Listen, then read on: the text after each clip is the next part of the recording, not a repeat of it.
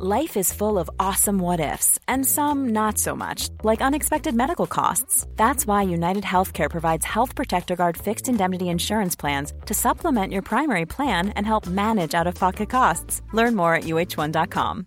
This is Paige, the co-host of Giggly Squad, and I want to tell you about a company that I've been loving, Olive & June. Olive & June gives you everything that you need for a salon-quality manicure in one box. And if you break it down, it really comes out to $2 a manicure, which is absolutely insane. It's also so easy to get salon-worthy nails at home with Olive & June. The difference between how your nails used to look when you did them yourself and now with the Mani system is a complete game changer. The best thing about Olive & June, too, is it's a quick dry. Dries in about 1 minute, lasts for 5 days, and full coverage in up to 1 to 2 coats. Visit oliveandjune.com/perfectmani20 for 20% off your first system. That's oliveandjune.com/perfectmani20 for 20% off your first system.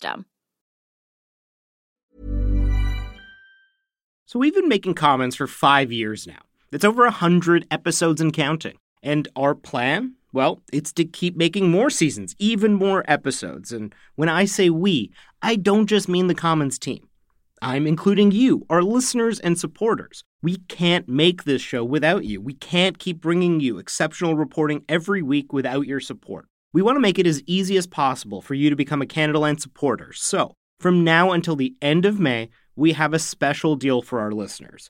Sign up now for just $2 a month for the next 6 months. You'll get access to all the episodes of Commons 1 week early and ad-free, as well as exclusive bonus content from all of our shows. There's discounts on merch, tickets to our live events, and so much more. This is a limited time offer, and it's a pretty great deal that helps support our journalism. Just go to Canadaland.com/join or click the link in your show notes to become a supporter today.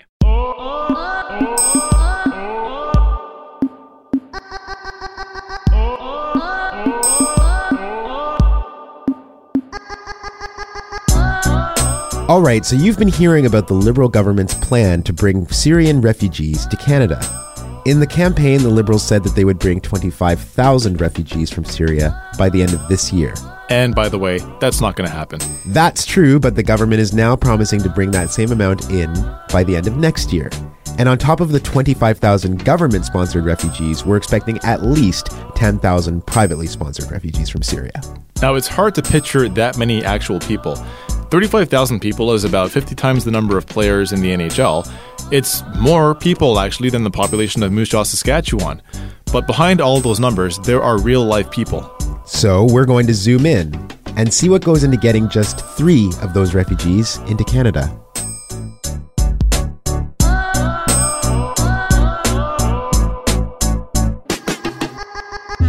I'm Andre Demise. And I'm Desmond Cole. And this is Canadaland Commons. This episode of Canadaland Commons is sponsored by Canadian Journalists for Free Expression. CJFE defends and advocates for free expression in Canada and around the world. Part of what they do is to defend your right to know about how government decisions affect you. CJFE's Promotions and Communications Coordinator Alex Buck told me about their campaign to improve Canada's access to information system. We saw that the access to information system in Canada was just not working, which has implications for free speech. So we got in touch with our entire community, asking them to send letters to the party leaders, their local MPs, and their senators, calling for access to information reform. And over 500 people actually sent a letter to those people. Now the current leadership has pledged to reform access to information, and we've reached out to them to work together with them to make that the best system it can possibly be. CJFE couldn't do this without the support of members. If you become a member of CJFE, you'll be helping them to run this campaign and others like it. Listeners of Commons get 70% off their membership. Just go to cjfe.org and enter the code Canadaland when you sign up. Do it now. Keep the knowledge in your hands, where it belongs. Life is full of awesome what-ifs, and some not so much, like unexpected medical costs. That's why United Healthcare provides Health Protector Guard fixed indemnity insurance plans to supplement your primary plan and help manage out-of-pocket costs. Learn more at uh1.com. Nancy Addison is a retired school teacher living in Jasper, Alberta. Jasper is a town of less than 5,000 people, and it's located out in the remote area of the Rockies. What Nancy's doing is sponsoring a family of 3 Syrian refugees to come to our community. She joins me to talk about that process. Nancy, you're from Jasper. That's right. And that's not the most populous community out there. No, there's a cap on the population here. We can only go as high as 5,000. Hang on. So you can only have 5,000 people in the community? That's right. There's a need to reside clause, so you have to have a reason to live here. You can't just move here. You have to have work. Tell me a little bit about the community. What's it like over there? Oh, it's beautiful. The number one employer would be tourism, I suppose, because we've got so many hotels, 81 restaurants.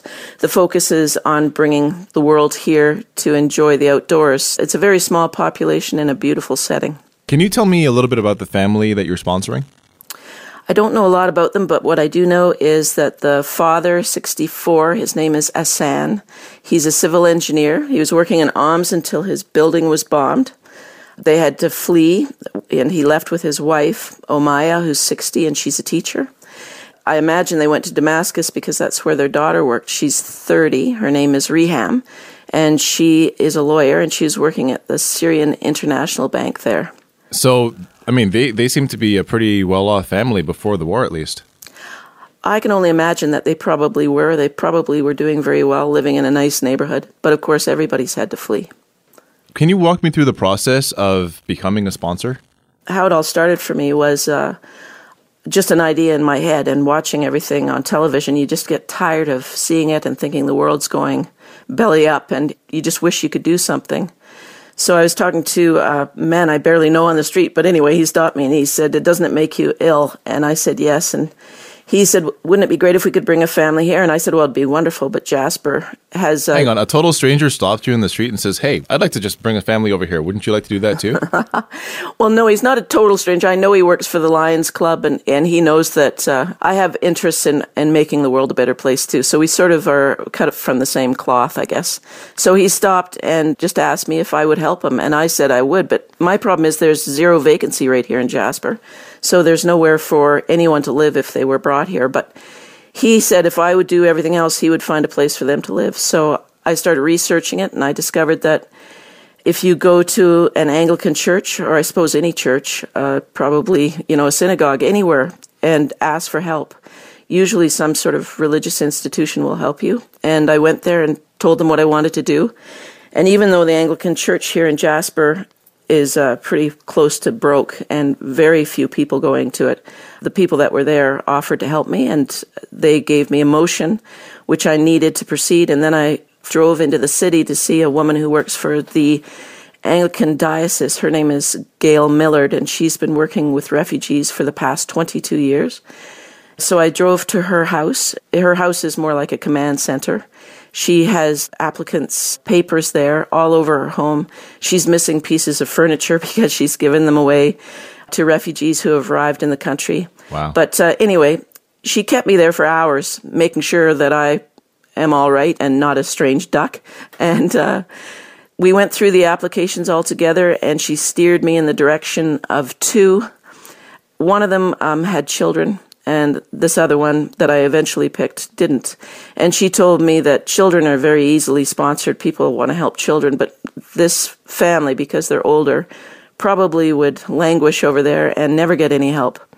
So I picked up the letter from Reham, and by that time they'd made it, I don't even know how, but I know they went to Jordan, and somehow they'd ended up in a mountainous village in Lebanon. So she was writing from there saying, please help us. We have no options. So after reading that, I just said, okay, well, I'll take these guys. And Gail sort of referred to it as unclogging the pipe, so that others can move along. Have you been able to communicate with the family? I mean, have you had much correspondence with them? Well, I write to them, but of course I imagine they're standing in lines to get to the White Crescent tents, which would be the equivalent, I suppose, of what we'd know as the Red Cross. So they line up and they wait for use at a computer. They're hurried along. So I do write them. I'll say things like, I needed to know if they smoked, because, of course, that affects what kind of apartment I can get for them. Most people don't want smokers. So I wrote to Reham and I asked, are you smokers? And she replied that they weren't, and that they never had been. They used to ask people to leave their home if they smoked. And she made the first joke, which really made me feel good, about if I chose to smoke, she'd report me to the landlord and escort me outside. And she And she put LOL and a little happy face. So I know they're starting to relax. They're starting to feel that there is hope. There is a chance. There's somebody out there who has their best interests in mind. And that sort of brings me to the point of what you have to do to prepare for the family's arrival in Jasper. I mean, aside from looking for a place, it's not just a matter of, okay, we're here. What other work has to be done? Well, Gail has told me that to the man, every single refugee that comes has been traumatized. So one of the things we've been doing is we've been looking around for people that might be able to help them once they arrive here. So we found a counselor who is quite, a pricey counselor, but she's offered all of her services for free. There's other people who are offering to take them into the backcountry and teach them, how to skate or horseback ride or... Oh my gosh. And I have to tell you a story too. This very lovely man by the name of John Ogilvie, he's 87. And he's a civil engineer, and he phoned me. And I don't know him very well, and that's what's happened here. So many people reach out to offer various things to me. But John phoned and said, I'm trying to retire. I'm 87. There's nobody to replace me. So I would like to have this guy shadow me. I'll teach him the ropes. I'll work my hardest to find out how to get him his Canadian papers, and I'll give him my job. No way. Yes. So I got a hold of Reham, and I told her that. And she said her father really wanted to know that man's name because he wanted to feel it on his tongue and say it out loud. And that really gave me shivers when she wrote that back. And of course, John was very touched when I relayed that information to him.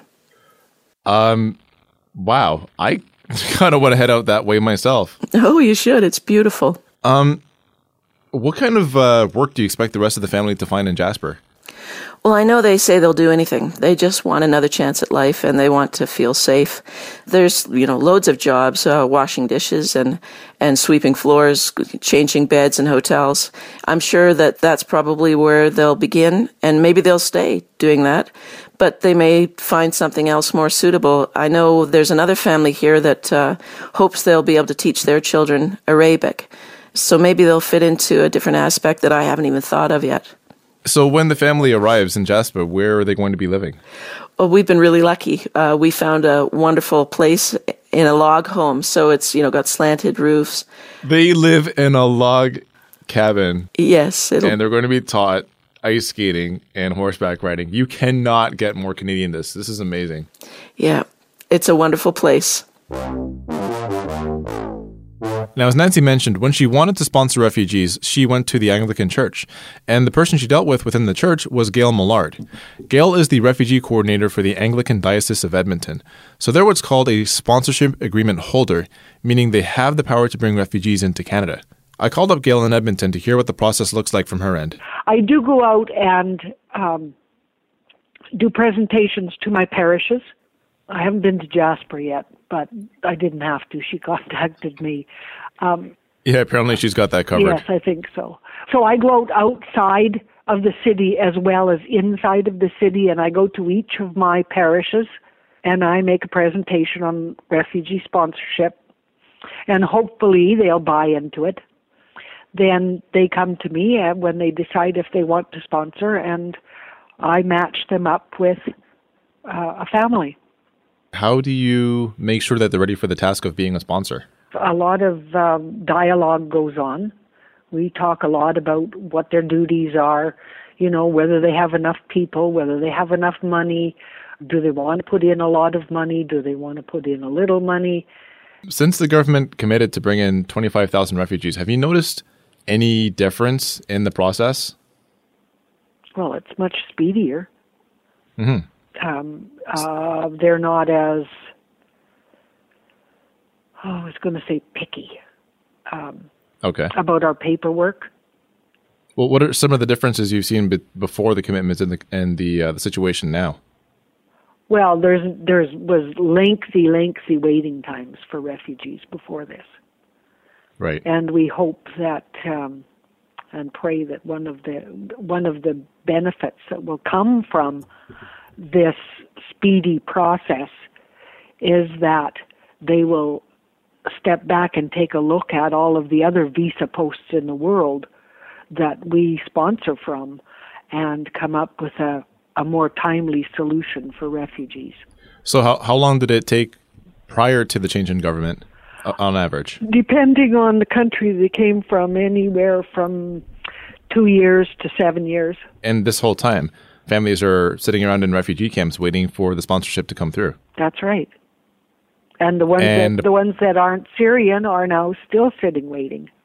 I mean, we have many sponsorships out there that were done before the Syrian crisis, and they're almost, I would expect, this is my opinion, sitting in limbo because all of the major resources are going to the Syrian refugees, and I'm not for one instance saying that that's bad. I'm just saying that that's the way it's happening. So for people who were initially skeptical, and there were some people who really dug their heels in as to the matter of processing Syrian refugees faster, and they say it's a matter of security or combating terror, but a lot of people have said, well, we need to slow down this process and make sure that everybody's screened first, or perhaps we shouldn't even take refugees in at all if we have, for example, homeless people and former veterans who still need help. What do you say to people who are basically not okay with the idea of bringing the refugees in? Well, it depends on their thought, why they don't want them. I can understand that people are afraid because that's human nature. I mean, it goes way back. We interned the Germans and the Japanese during the war out of fear. That's understandable. It's not reasonable, but it's understandable. And they have every right because of all of the propaganda and the media hype and different things. But mostly I say to people when they talk about terrorists, I said, well, terrorists don't, in my mind, get on little overfilled dinghies and risk death to go to, across an ocean or across the sea to go to another country. They'll stay in their own country or they'll get an airplane ticket and go. They're not running from war. They're not, terrorists just aren't refugees. We wanted to hear from someone who's been on the other end of the refugee process. We didn't reach anyone from Syria, but we did get in touch with someone who came to Canada as a refugee under different circumstances. Farah Malik is originally from Pakistan, and she now lives in Toronto. And full disclosure for our listeners, Farah and I used to work together at a place called the Center for Social Innovation several years ago. Farah, why did you file for refugee status to begin with? So my husband and I, when we came to Canada in 2008, we came as visitors just to spend a couple of months with a friend here.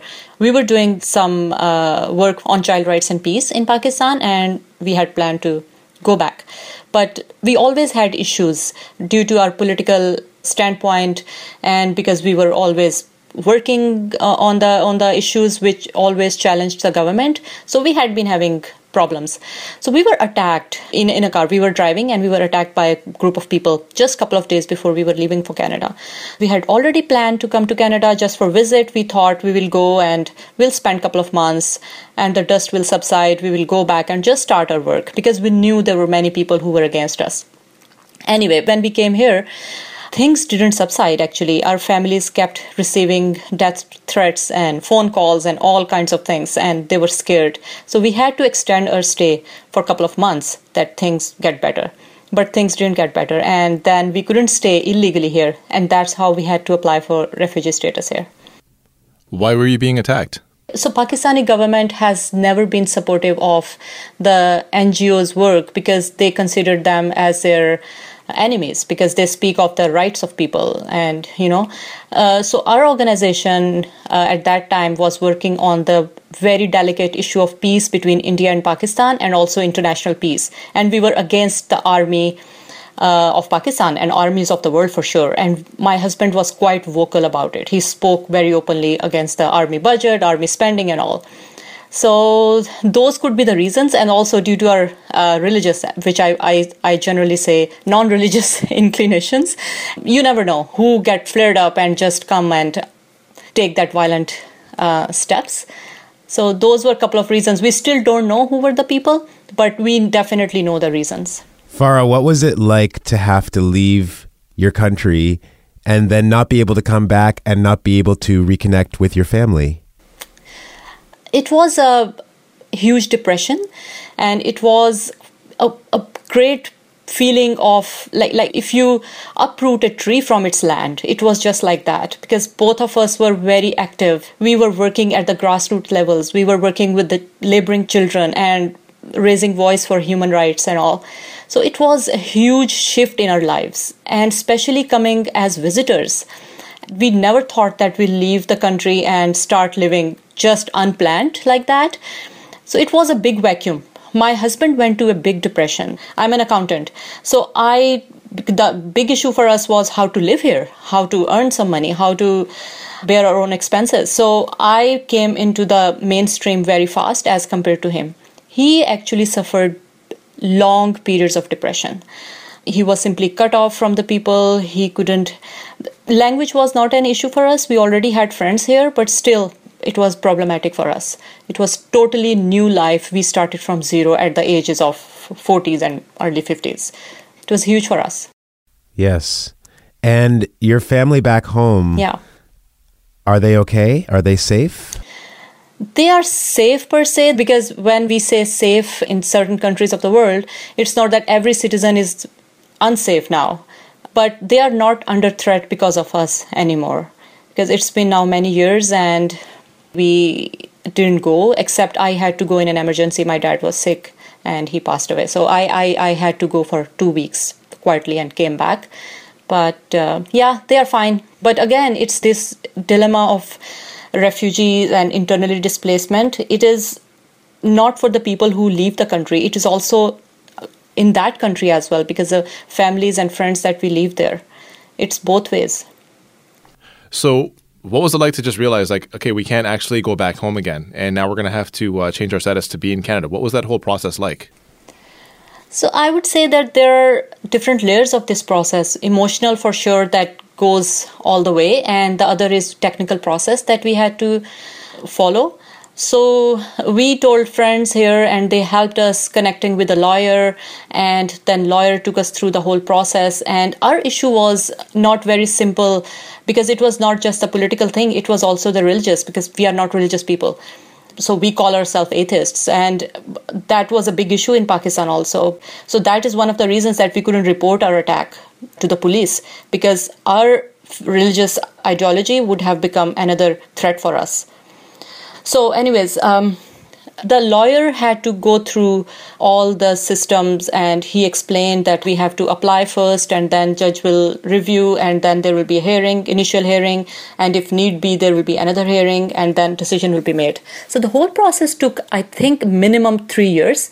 We researched about the issue at the humanitarian level on our own, and we worked with the lawyer, and when we had the hearing, we actually pleaded our own case.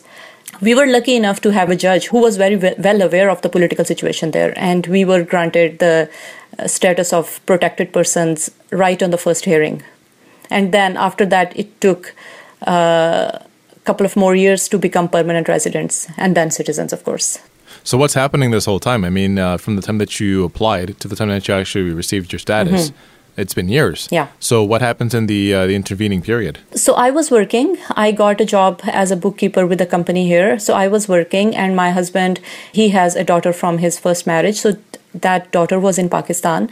So it was also, again, traumatic, because she was left there and she was with her mom. So we wanted to start her process of immigration as soon as possible, but it was conditional with our status of permanent residence. So we could not sponsor her, we could not bring her until we become permanent residents. So we became permanent residents in 3 years, and all those years he was in the air. He was calling her every day and talking to her about, so it was quite an emotional turmoil. He has been a playwright for street theater, so he was trying his best if he could work again here, but he couldn't. So he was mostly at home. And when we were waiting for the date of our hearing, we were going through the paperwork throughout those years. It was such a pain. We had to fill out so many forms and so many translations. We had to go through attestations and notary public and whatnot. So all the legal processes. How was it sort of integrating into the community in Canada? Both of us had been to Canada before. Because of our work, we were connected with Canadian international organizations here. So I had been to Canada a couple of times before, especially to Toronto, and my husband had also been here. I know many people who come from other countries as immigrants or refugees, and they directly go to YMCA or any such organizations because they don't have anyone here. But we were the fortunate ones. We had people, friends, and we knew the system and we knew people. But still, I would say that more than cultural integration, it was more like understanding of the system and how things work here. It didn't take us long in understanding that, but the thing that we missed more was a support system that we had there, like the family, and there are certain cultural nuances that you miss sometimes. So those were the ones. But I must say, we were very fortunate in that we were not the ones who didn't know anything about Toronto or about Canada. We knew a lot, and also we had been politically very aware about the things, and we wanted to become voters as early as possible. When people ask me, what would you do after becoming citizens? And we always said, we want to vote. Coming from Pakistan and finding your permanent home in Canada, what are some of those differences that you saw? Some of the things that, I guess, set you back a little bit? On day-to-day basis, those unsaid and said feelings that sometimes you don't communicate in words, but because you belong to certain culture, you understand. For example, people hardly call each other before going to each other's homes. They just knock at the door, and there is a whole family of 10 people. Yeah. Right? This is just one example. And then another example would be if you bought something big, let's say you bought a car, and the neighbor is here, and he's asking all the questions. Where did you buy it? When did you buy it? What is the brand? And what do you earn and all? So that kind of things, just as an example. So as somebody who's gone through the process of becoming a refugee and now a full-fledged citizen of Canada, do you feel like our government's doing enough to help the refugees to come here? The system has become more difficult as compared to previous years. I know Canada since the days when we had CEDA. We don't have CEDA anymore, right? CEDA is the Canadian International Development Agency, correct? Yeah, that's correct. We had CEDA. I think it turned into DFED, International, I forgot the full name. But anyways, the purpose of CEDA was that CEDA used to be an organization that helped and worked in developing countries and countries in need all over the world. CEDA changed, this process changed regarding international and humanitarian aid. They squeezed the funds internationally and working in a different way. That is one side. And on the other side, the whole immigration process has become really, really cumbersome. It has become so difficult, not only for immigrants, but also for refugees and for family unification as well. People have to spend many, many years without hearing from the Canadian consulate. They lose applications there. You have to resubmit that. And it happened with me also. I wanted to bring my father under the super visa category, and the Canadian embassy lost his application. I had to file it again. And irony was that I can't... Hang on. So the embassy just lost the application? This is their routine. They lose the applications all the time. So how did you find out that they'd simply lost it? They don't say that they lost it, but we receive a letter in the mail and they say, can you send these documents? And you know that you already sent those documents, right? And for sure they lost it because we have the proof of receipt of the application. So this is just one example. And then I contacted the MP of my area. He was a conservative MP. And he contacted the embassy, and one day I received a call from the MP's office saying, you know what? They lost the application. Probably you have to file again. And I said, really? Are you serious? And he said, yeah, it happens. And he was like so casual.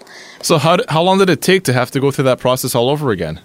Again, it's you file the fees again, and it is, I think, $200 or $250 for the application. Just to be clear, they lost your application and then you had to pay a second time to file it? Yes, every time you file, you pay the new fees.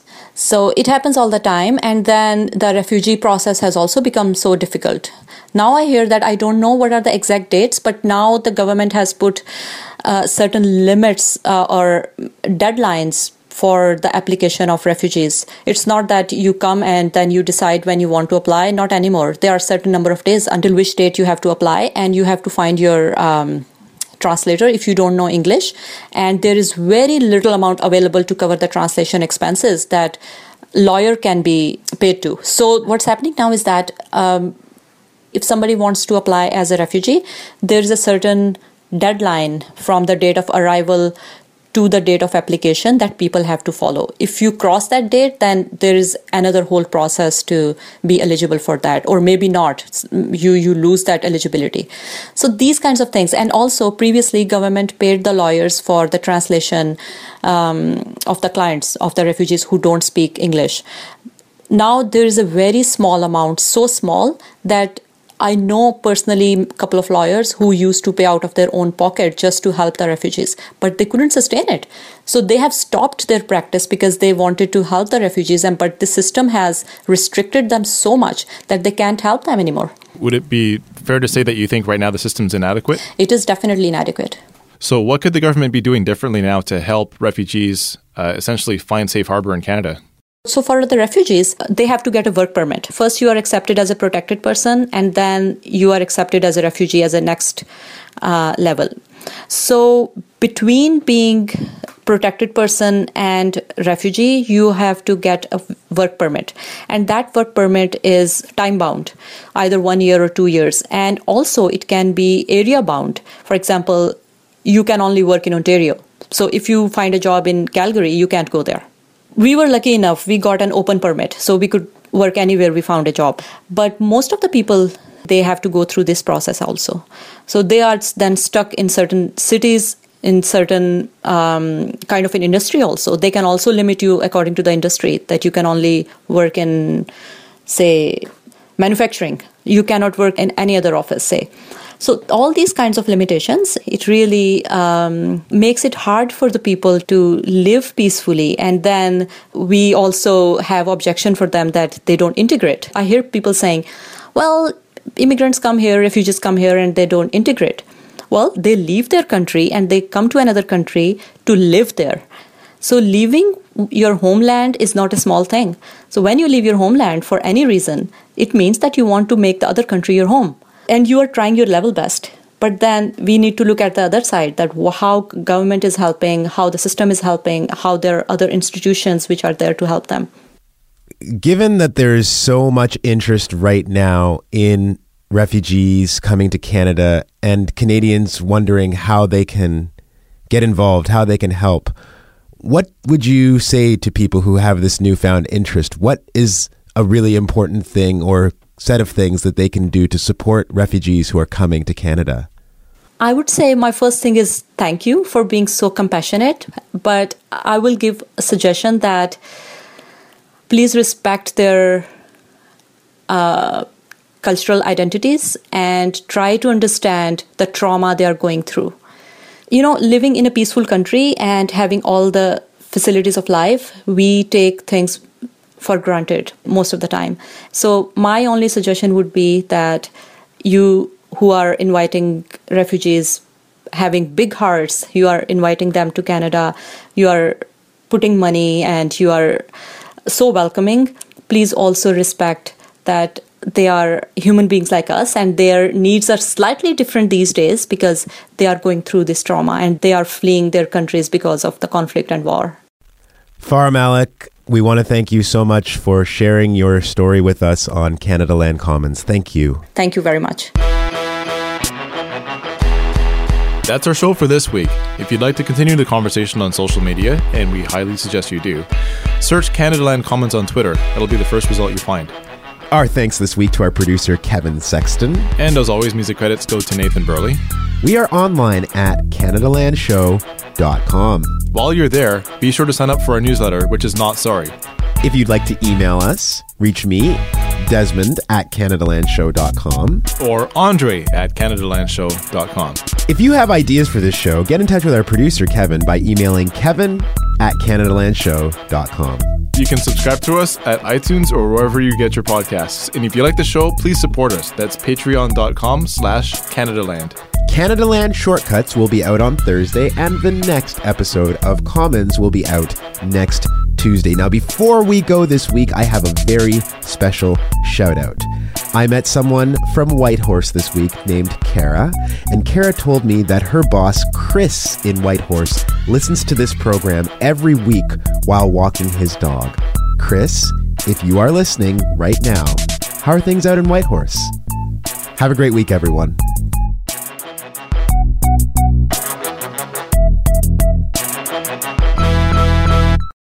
Okay, so you're a refugee bringer inner veteran. Yeah, refugee bringer inner veteran. Yeah, that's a good name for me. That's a perfect title, isn't it? Title. Yeah, couldn't you see that on your desk plaque? plaque? I think I should. So we've been making Commons for 5 years now. It's over 100 episodes and counting. And our plan? Well, it's to keep making more seasons, even more episodes. And when I say we, I don't just mean the Commons team. I'm including you, our listeners and supporters. We can't make this show without you. We can't keep bringing you exceptional reporting every week without your support. We want to make it as easy as possible for you to become a Canadaland supporter. So, from now until the end of May, we have a special deal for our listeners. Sign up now for just $2 a month for the next 6 months. You'll get access to all the episodes of Commons 1 week early and ad-free, as well as exclusive bonus content from all of our shows. There's discounts on merch, tickets to our live events, and so much more. This is a limited time offer, and it's a pretty great deal that helps support our journalism. Just go to Canadaland.com/join or click the link in your show notes to become a supporter today. This episode is brought to you in part by the Douglas Mattress. Now, I've said it before and I'll say it again. One of the best, and I mean the best things you can do for yourself is to get a good quality mattress. The time is now, people. Douglas is giving our listeners a free sleep bundle with each mattress purchase. Get the sheets, pillows, mattress protector, and pillow protectors free with your Douglas purchase today. Visit douglas.ca/Canadaland to claim this offer. That's douglas.ca/Canadaland to claim this offer.